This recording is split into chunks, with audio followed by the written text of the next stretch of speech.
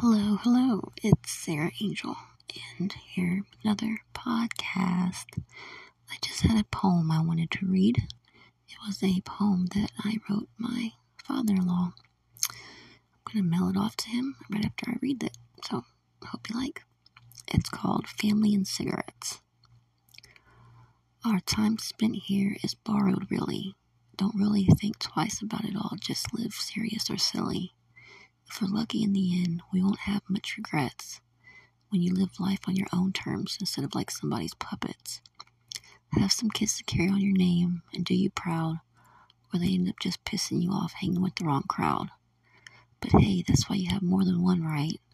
So if you're mad at one of them little fuckers, you still got another one to back you up in a fight. Family is important, but it can drive a person insane, make you feel the warmest of love, then in an instant say words that cause you pain. In the end, though, family will always have your back, help you when you're low, or help you build up where you lack. You should never involve cops in your family disputes. Even though tempers run high and threats are said, in the end, nobody really shoots.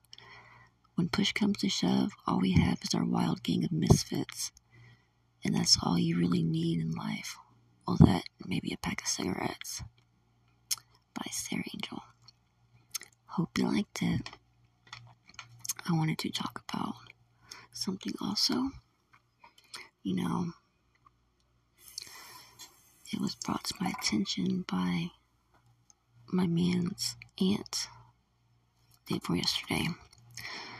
She messaged me and she was just telling me how, she didn't believe my sister-in-law because her fucking stories never add up and they're all over the place, and she says that she can tell that I'm who I say I am because I'm sticking to my guns and I'm not letting this narcissist do all the shit that she's doing to me. And she said that she admires that. And the other aunt that, kind of believed her sister-in-law about the fentanyl, saying I got cops fentanyl when I've never seen that shit in my life. She said she's going to talk to her and put some sense into her head. I thought that was really, really fucking awesome. When you do good things come to you. And I'm just being patient and calling her out. Because in the end, like I said, integrity and our actions show who we are. And it's so obvious who she is. She wants to fucking look on my page and respond to a conversation I'm having with me and my friend that has nothing to do with her. It's about her, but it's our opinion, and it's actually not opinion, it's a fact, because I've seen the shit that I say. I don't fucking say shit unless I know it's right. I don't just fucking lie just to make her look bad. No. All I gotta do is tell the truth and say the shit she's done, and she makes herself look bad. But she has to lie to make me look bad. That can't be good for her fucking ego. I mean, she has to lie to make me look bad when I can just tell the truth to make her look bad. It's funny.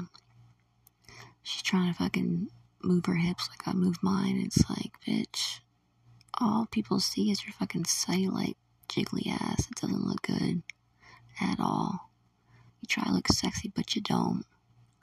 I mean, you say you're so happy and life's gonna go so good, but yet your man cheats on you because you're a fat fucking slob, lazy slob. How can anybody be happy when their man cheated on them? That's probably still cheating on her because you're fat. And he said that he'd leave you if you got fat. You're not happy. If you're happy, you wouldn't be hating, period. So, on that note, I am happy. I'm in, shape, helping my man with this successful fucking business that he's doing a badass job in. About to get me a new truck. Way better than her truck. Fucking funky Ford. And I'm almost done with my fucking degree. And just kicking ass and taking names. And she can't fucking stand it. And she thinks I'm jealous of her. Bitch, please. Maybe, first off, move out of your parents' house. Pay your own bills. Lose some weight. stop being a hater. Then, better yourself. Then maybe you can try to compete with me and say that I'm jealous of you, because you don't have nothing to be jealous of. You gotta have something for someone to be jealous of. And you got nothing. Anyways, hope everyone has a good night. Leave with love.